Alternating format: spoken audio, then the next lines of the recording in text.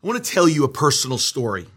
I was called to full-time ministry while I was finishing my sophomore year at university. I was finishing up a degree in corporate finance, but I had no desire to use the degree in any way. I just wanted to be a pastor and I wanted to preach. Well, there was a battle going on. I'm trying to finish up school, but called to the ministry. So the question that literally plagued my mind was this: do I leave my last 2 years at university and go into the ministry, or do I finish my degree? How do I even know what to do? What are my next steps? So I asked God and then went to his word for guidance. But there was the problem. I couldn't find the word university in the Bible. I am looking under U's. I even tried C for college. It wasn't even there. So I prayed, and as I was reading the Bible, I did discover the word university in the Bible. In fact, I discovered that the Bible was telling me to stay in business school and finish up my degree. Some of you may be asking, well, Pastor Tim, where is the word university in your Bible, and where did you get that Bible? I found the word university in Ephesians 6:2. Here's what it says: honor your father and your mother. That was it. My father always wanted someone in our family to graduate from college. The lights went on. I've been looking for specific words, but God began to guide me really from a 30,000 foot view and said, as you honor them, that's why you're supposed to say. I believe this: when you read the Bible, you hear God better, because God sounds just like his word. See, if we don't read the Bible, the word of God, then what happens is you end up giving equal weight to every voice that's around you. Columbia University Research Center has found that the average person makes about 70 decisions every single day. I mean, if that doesn't get you, then listen to this. Let's add those up. That's 25,000 decisions a year. And after 70 years of being alive, you're making 1.7 million decisions in your lifetime. That's why what one man said is absolutely true. I'm not a product of my circumstances. I'm a product of my decisions. And that's why I just don't want to make good decisions. I want to make God decisions. I want you to make God decisions. In fact, I believe another name for God decisions that I want us to begin to deal with today is the will of God. And this is an important day to deal with it. I know here we celebrate a holiday called Valentine's Day, right here on February 14th. And I think speaking about the will of God is important on a day like today. See, the will of God is doing exactly what God wants me to do when he wants me to do it. See, God's will is not what I decide to do and think it's best and then say, God bless what I want to do. I can't have the will of God without God. If you want to know, Jeremiah begins to lay this out. Listen to these powerful words by Jeremiah. He says, "O Lord, I know the way of man is not in himself." That's why I can't make that decision without God. It's not in man who walks to direct his own steps. That's a powerful verse that we need to get literally just engrafted in our hearts. That means I need God's help to make decisions. God has to be involved. I just heard a story this week of a young rising star in the U.S. Navy. In fact, he was a first officer on the Navy battleship, and they crossed the Atlantic.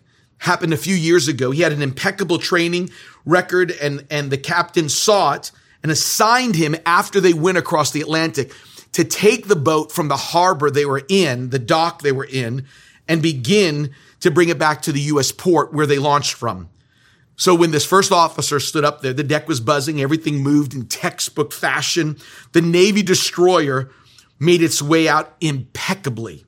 But while the ship was moving slowly into open water, one of the crew said to the young man who's just successfully navigated out of the harbor, brought this incredible giant piece of floating steel of power right into the waters, says, "You have a message from the captain." But it was a little weird because it was on the radio. The captain said, "Young man, you've done an excellent job." He said, "You did it with great precision, according to the book, but there's one unwritten rule you have overlooked." And the young man sat there with a pause and he said this. He says, the next time you set sail, make sure the captain is on board before you leave ports. Make sure the captain is on board before you leave the port. That really is a word for us today. Don't head into the future without our captain. Don't head into the future without knowing what does our superior officer, Jesus himself, saying to us. It was one of the most dramatic conversion stories on how a murderer becomes a Christian. It happened in the middle of an afternoon. There was a bright light. A man fell to the ground. A voice, an actual audible voice of the resurrected Jesus spoke. And on that day, the man who would become considerably the greatest Christian that has ever lived was converted. His name was the Apostle Paul. Think about this. If God spoke to you audibly, what would you say to him? Or really, what questions would you ask him? That day, Paul asked the resurrected Jesus, who he was in conversation with on that road to Damascus, 2 questions, which literally are the very best questions. Here is what he said. 1, who are you, Lord? And the second question he asked was this, Lord, here it comes. What do you want me to do? See, the answer to the first one made the second one non-negotiable and easier. Let me read to you the conversation and I'll explain what I mean. This is Acts 9, 5-7. Thinking about the will of God, what God wants you to do. Listen to these words. And he said, Paul said to the Lord, the voice, who are you, Lord? Here's the first question. Then the Lord said, I'm Jesus, whom you're persecuting. It's hard for you to kick against the goads. So he, Paul, trembling and astonished, said, Lord, what do you want me to do? And then the Lord said to him, arise, go into the city. You'll be told what you must do. And the men who journeyed with them stood speechless, hearing a voice, but seeing no one. See, this is what's so powerful. This is what we have to understand. Because he is the Lord, that's dealing with the first question, then I do whatever he wants. I have to declare what the first question is. Who are you, Lord? And if he is Lord, the boss. We talk about that at the end of every sermon every week, to confess him as Lord, the boss, the one who is in charge. And because he is the Lord, then I do whatever he wants. That means, you ready for this? Who he is then guides what I do. And then, this was what makes it easier. Whatever he asks me to do, I do it because it's called the will of God. See, for Paul, it was this. The very first step was, get up, go to this city, and it will be told for you what to do. Paul didn't sit there and wait, well, you tell me. Paul literally just did exactly what he was told to do. That's verse 8. So Saul got up from the ground, and though his eyes were open, he couldn't see anything. And leading him by the hand, they brought him to Damascus. See, God already had a man prepared to pray for the Apostle Paul and literally begin to prophesy of what was going to come to his future. That what was taking place was as he obeyed the first thing that he knew he was supposed to do, the first thing, which was, Paul, get up, go to a city, and you will be told what you do. There was no question. Since he's the Lord, who he is guides now my next steps. That whatever he asks me to do, because he is the Lord, I do that because it's called the will of God. So Paul obeys the first step, and all of a sudden, God has everything in place. He starts to put everything in place. And that was what makes this so powerful. See, obeying the will of God connects my past and my future. I love what David Jeremiah says. He says, when you follow God's will for your life, you can see how yesterday's events prepared you for today's challenges and even tomorrow's opportunities. That's when you follow God's will. Or let me put it to you this way. Obedience, now get this, obedience unlocks good decision-making for the future. It really does. Psalm 111 verse 10 says it like this. The way to become wise is to honor the Lord. He gives sound judgment to all who, here's that 4-letter word, obey his commands. He is to be praised forever. He gives sound judgment to those who obey his commands. See, obedience and life direction are tied together. Disobedience clouds mine and your judgment and even good decision making. Before deciding on a life course, I think it's important that all of us check where we are with our obedience. One of the great preachers at the turn of the century, J. Wilbur Chapman, said it like this: anything that dims my vision for Christ, takes away my taste for Bible study, cramps me in my prayer life, or makes my Christian work difficult is wrong for me, and I must, as a Christian, turn away from it. That is so powerful. What he was basically saying was this: I am checking my obedience level to make sure that I have sound judgment on my next steps for the future. Paul took that. Go to the city and you'll be told what to do. But how do we know God's will? I think we start with obedience before we start with all the questions that we need to answer. We start with our own personal obedience before we start unpacking all the questions. And there are so many questions and decisions that we have, like Columbia Research, that's 70 a day, 25,000 in a year, or 1.7 million in a lifetime. Questions like, where should I live? What should be my career? What should be my degree? Should I go or stay in New York City? What college should I go to? Does God want me to go to Summit International School of the Ministry? Do I buy this house? Do I rent this apartment? Do I even, here it is, Valentine's Day, date this guy and go out to dinner? Then it gets even bigger. Do I marry him or her? I think God has a personal plan for everyone's life, but there is no way to know it if we have not obeyed what is plainly stated in God's word. So I want to show you something that is plainly stated, I believe, is God's will in the Bible. I truly believe that when I took these two verses seriously that I want to share with you today and obeyed them, took them seriously and obeyed them, God made my university decision that I share with you in the beginning much easier and clearer to me. I truly believe that these two verses that I'm going to share with you made my university decision something that was not even a struggle with me. See, I think I want you to see today that there are two will of God verses that are so clearly spelled out in the Bible. And Paul's language that you're going to see today in the scriptures is Paul is actually going to say, literally going to say, for this is the will of God. In fact, it's going to be two things that seem so far apart from each other, but I do think that there is a connection and they're closer than you actually think. I believe you do these two clear things called the will of God, then the other decisions of wanting the will of God will become even clearer for you, the next steps. See, focus on obeying what is clear, and then I believe that what is unclear literally becomes clear. I know that's a lot of words, but I really believe that. And that's why the clear will of God verses right here in the book of Thessalonians are significant. This is a brand new church. That's what makes this exciting and even made it jump out to me. See, the Thessalonian church is only a few months old. It's entering a brand new season of existence, and Paul is helping those new converts, 2-month-old converts, to navigate new territory, making obedient decisions right in God's will. I started to think of it this way. I wonder if we don't know more of God's will for our personal life, all because we've not done the will of God, what is clearly spelled out in the scriptures. See, sometimes I think we don't get more specific future instructions because we have not obeyed what is clearly written for us right now. Or another way of putting it, doing number one will of God verse and doing number two may literally get the future clearer for you. What do you mean, Pastor Tim? What do you mean by number one and number two? You'll see it coming up. What I mean by number one and number two is taking 1 Thessalonians 4:3 and 1 Thessalonians 5:18 very seriously.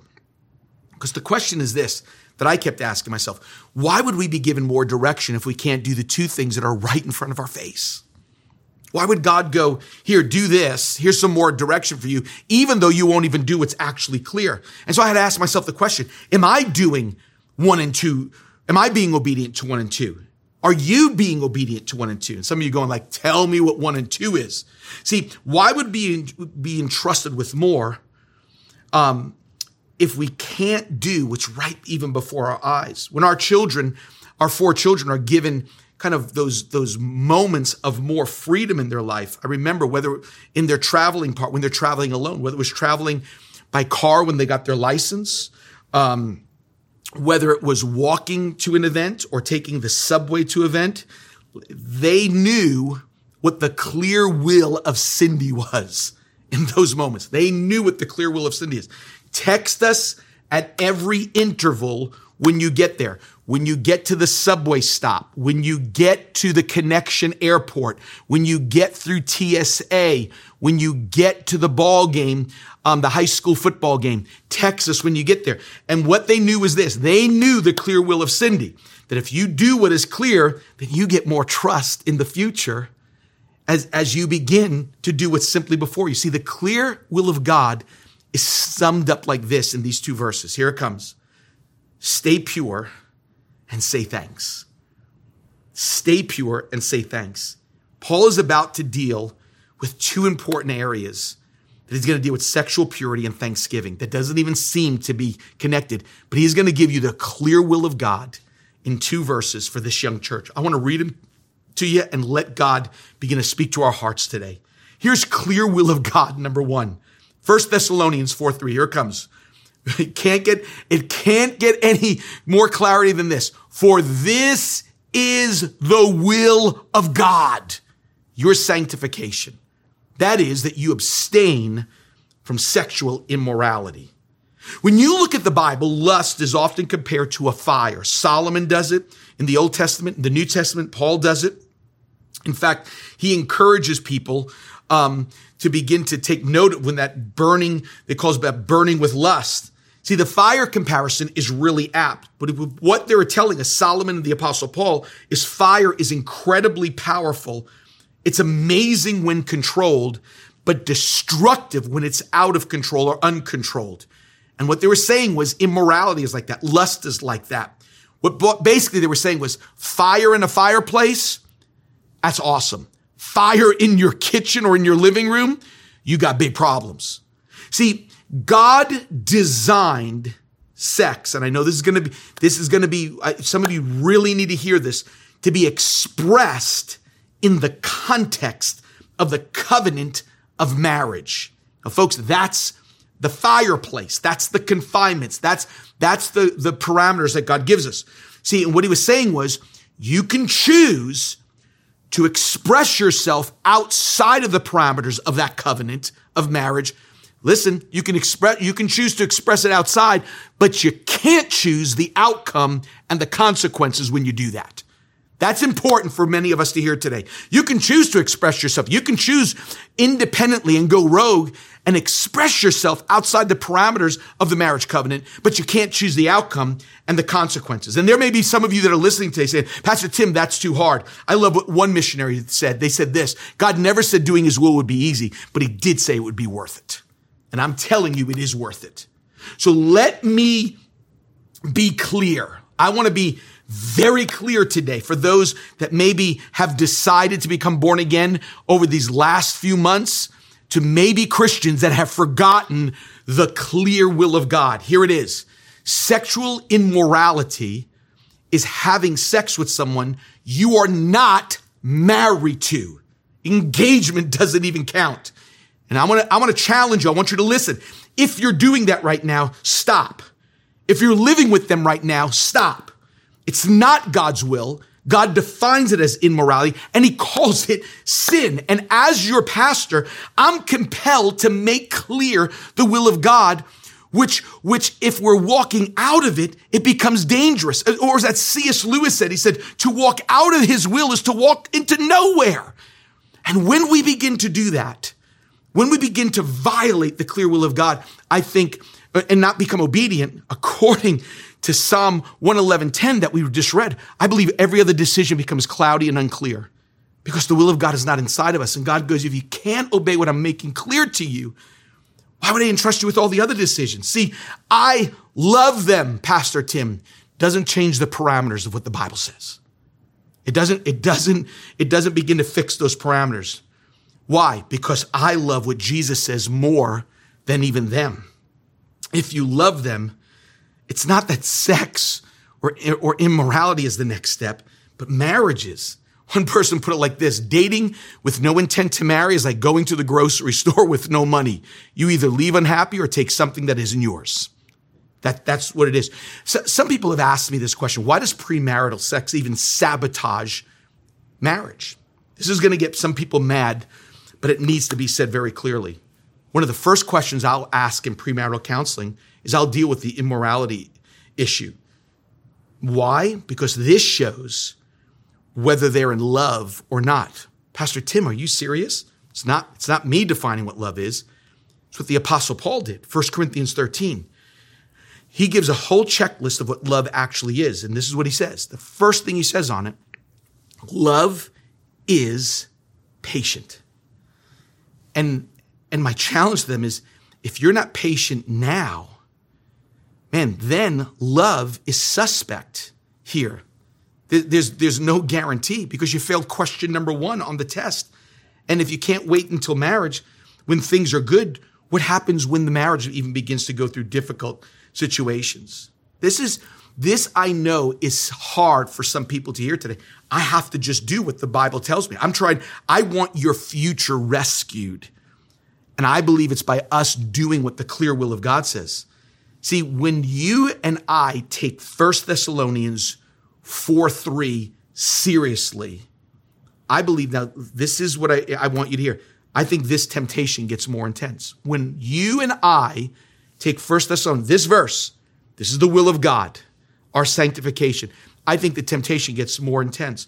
Why do you mean? This is what Solomon says. Solomon deals with this, and I want you to hear his words. Solomon speaks about an adulteress and who she is calling. It says that she sits, Proverbs 9:14 and 15, she sits at the doorway of her house on a seat by the high places of the city, calling to those, this is the adulteress calling to those who pass by, and then he defines who's passing by, those who are making their paths straight. Did you see what just happened? That man that's trying to make his path straight is trying to be lured away. It's not the promiscuous. It's the one trying to make their path straight. I have watched young people. I've watched students. I've watched college students. I've watched people with incredible careers, all the way to single people, single parents that haven't been married anymore, literally blur their future because they didn't take 1 Thessalonians 4:3 seriously. This is the clear will of God. That's what it says. Folks, I just want your future to be a future of pleasing God. Who are you, Lord? And what do you want me to do? He tells us what he wants us to do. He gives us the clear will of God. And let me close with this. He gives the clear will of God, number 2. Here it comes. This is 1 Thessalonians 5:18. And it says this: in everything, give thanks, for this is the will for you in Christ Jesus. The only 2 places in all the New Testament that I see that God spells out, this is my will. I'm going to show you one more that I think we can add to the list at the very end. But Paul wrote to this Thessalonian church about 54 AD while he was staying in Corinth. And it was the first, stay with me now, it was the first letter of all 14 letters that Paul wrote. 1 Thessalonians is his first letter. What Paul was saying in his first of 14 epistles, I think we should take notice of. See, what Paul was doing was he was spelling out in this first letter to very new Christians, this is the will of God. Paul tells the new Thessalonian converts, stay pure and say thanks. What he was challenging with was, I want you to thank God no matter what happens. That's why it says in everything and not for everything. Those are important words. To say for everything would almost seem to be inhumane. No one can say in everything better than I think than Johnny Erickson Tada, this incredible Christian woman who is a quadriplegic, who has spoken here at Times Square Church. This is her saying this from a wheelchair with no use of hands and arms and feet and legs. This is what she says. God isn't asking you to be thankful. He's asking you to give thanks. And she goes, there's a big difference. Try to hear her words from a wheelchair. Try to hear her words as a quadriplegic. One response involves emotion, she says. The other is your choice, your decisions about a situation, your intent, and your step of faith. Thank you, Johnny, for that. Because what she was basically saying was this: thankful is an attitude. Giving thanks is a choice. And if we can make that right choice, taking 1 Thessalonians 5:18 seriously, then what happens is this. Then I think sometimes our choice may even turn into our attitude. But we have to take the first choice of saying, in that, I can still give thanks. Because you can always find something to give thanks for. Thanks for. Are you serious, Pastor Tim? What if I'm driving to work? What if I'm driving and all of a sudden I get a flat tire? How do I say thank you? It seems terrible that I had a flat tire. How about this? How about thanking God that he gave you a car to get a flat tire with? How about that one? How about God gave you a job to pay for the car that got you a flat tire? Or how about this? God gave you a jack in the car from the job that he gave to you. That's called in everything we give thanks. Probably the craziest thanksgiving or thankful that ever happened. It has been only said in this place by only one man with strange sounds, organs of the body beating and thinking this has to be the craziest place to say thank you. Let me read the words to you. But I will sacrifice to you with the voice of thanksgiving. You know where that's found? Here it is. It's Jonah 2:9. Jonah in the belly of a whale is giving thanks. You can't give thanks for a flat tire on the side of the road. You can't give thanks for a late train. You can't give thanks for a late flight. Can't give thanks for the things that are happening around you. This is Jonah in the belly of a whale that says, I'll sacrifice to you with a voice of thanksgiving. If Jonah can do it, we can do it in any situation we're at. It's his commentaries that have touched so many people's lives.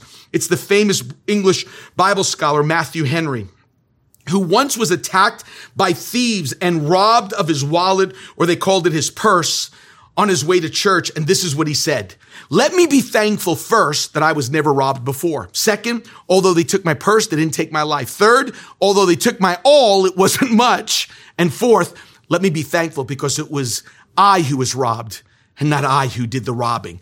Boy, he taught us something there. He taught us that we can be thankful in everything, from being in a wheelchair to a flat tire to even being tested positive for COVID. Who knows what God is trying to do in everything? In COVID, I'm thankful. In a difficult situation, I still could be thankful. I see, and I believe it's God's will to thank him. This is important before you ask him for anything. Thank him for everything before you ask him for anything. Listen to Philippians 4:6. Making your requests known, here it comes, with thanksgiving. To thank him before we even ask him. I think thanking him purges our asking. I think thanking purges asking. And when we're not thanking him, then I think our asking sometimes can get out of line and amiss. Without thanksgiving, the request is literally just a checklist of do this, heal this, run here, do this, give me this. If we ask without giving thanks, I think we ask amiss. I asked the Lord when I was reading just these two verses to a new convert, 2 months old in the Lord. I had this question after reading the Bible. Why wasn't there more verses that said, and this is the will of God?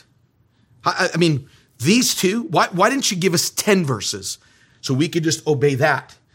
And here's what's crazy. We know God's will, but I'm not even sure we're doing number 1 and number 2, which is God's will. That's the challenge that I got. It says, Tim, I want you to take sexual purity seriously, and I want you to take giving thanks in everything seriously. And if we can't get those two together, then I think all of a sudden everything begins to become muddy for our future. Can we just obey those? Let me share one more that I think we can kind of put in there that I think we could say is part of the will of God. It's 2 Peter 3:9. Peter ends his letter like this, and I want to end today with this. He says, the Lord is not slack concerning his promise, as some men count slackness, but is long-suffering to us. He's speaking to the planet, not willing. We can kind of throw in there, that's God's will. Not willing that anyone should perish, but that all should come to repentance or the knowledge of Jesus Christ. I think that not willing part is kind of the negative standpoint of saying that this is the will of God for you, for this planet, for every person to be born again. That's the will of God for you. It's the will of God for me, that we would walk in a brand new relationship with God.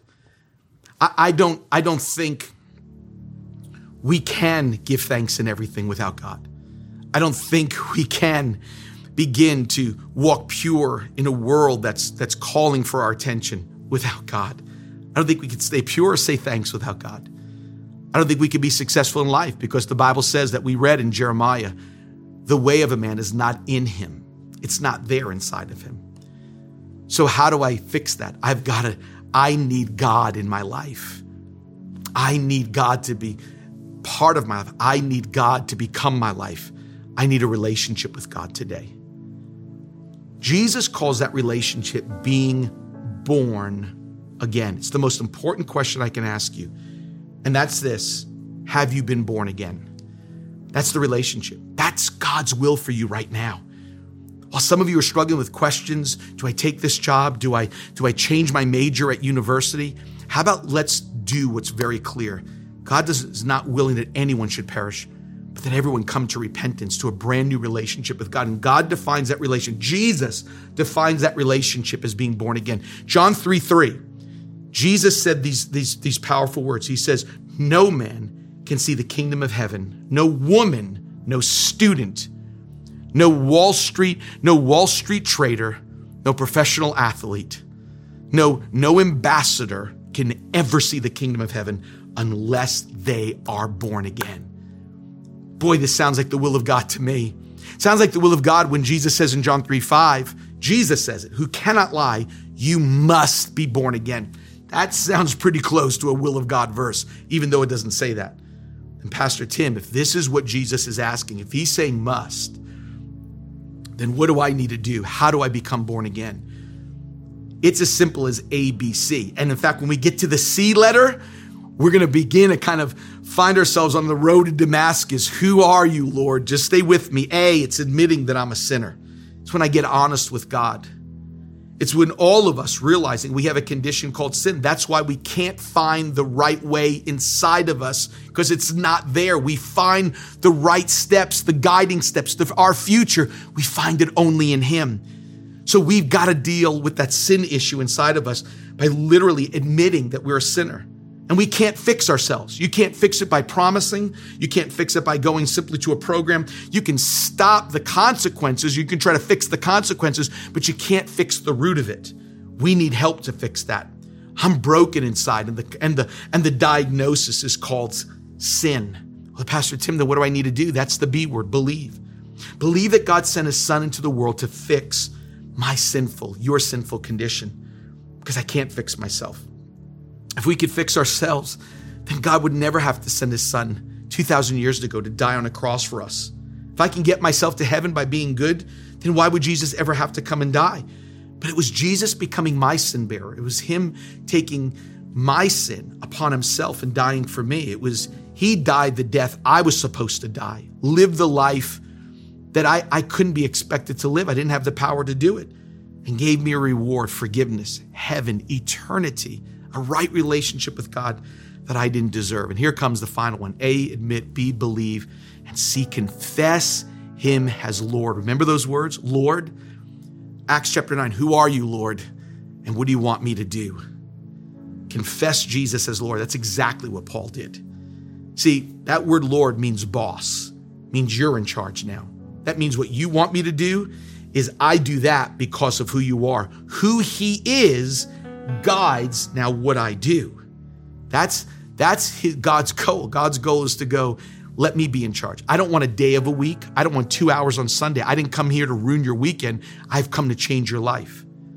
The Bible says that Satan comes to steal, kill, and destroy, but I've come, John 10, to give life more abundantly. That's what He's come to do, because He is Lord. Now, whatever you ask me to do, I want to do. And that's He's not willing for you to perish, but to come to repentance to come to be born again today. And today could be that day. Being born again is a relationship. Going to church is a religion. Giving God 2 hours on a weekend, that's religion. But being born again says, God, you don't get Sundays, you get every day, because now you're in charge. And Jesus uses that term born again because he was saying to us, just as you had a first birth physically, you need a second birth spiritually. And that can happen right now. Wherever you're at, wherever you're listening to this, it doesn't have to even be on a Sunday. Someone may have shared a link with you and you're listening to it. You may be here in New York City. You may be around the country, even around the world. You may be listening today from Nigeria. You may be listening today from the UK, down in the Caribbean. You may be in Mexico. Wherever you are around the world, God is speaking to you right now, to someone in the Ukraine right now. You must be born again. Let's obey the clear will of God. Pastor Tim, how do I do that? I want you to pray a prayer with me. And that prayer is going to begin to admit that we're a sinner. Believe that Jesus is the only one that can fix me from the inside out. And today we declare, like the Apostle Paul, who started the greatest journey of his life, you are Lord. That's Romans 10:9 and 10.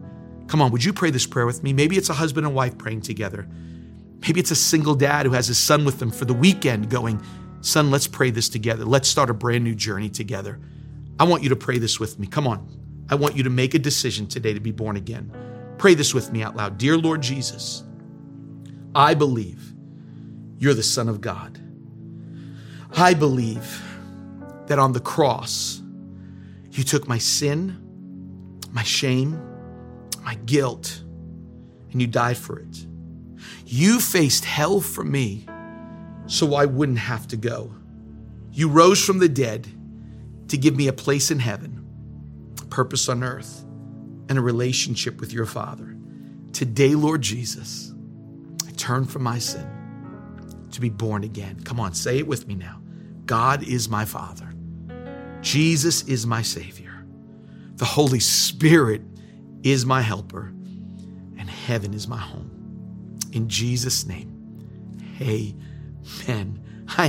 I am so excited for the decision you just made. This is so powerful because what you did was you made a decision on the clear will of God. And I'm just telling you, you watch what God has for your future. You obeyed what Jesus has asked you to do. Here's what I want you to do. I want you to make just one step for me.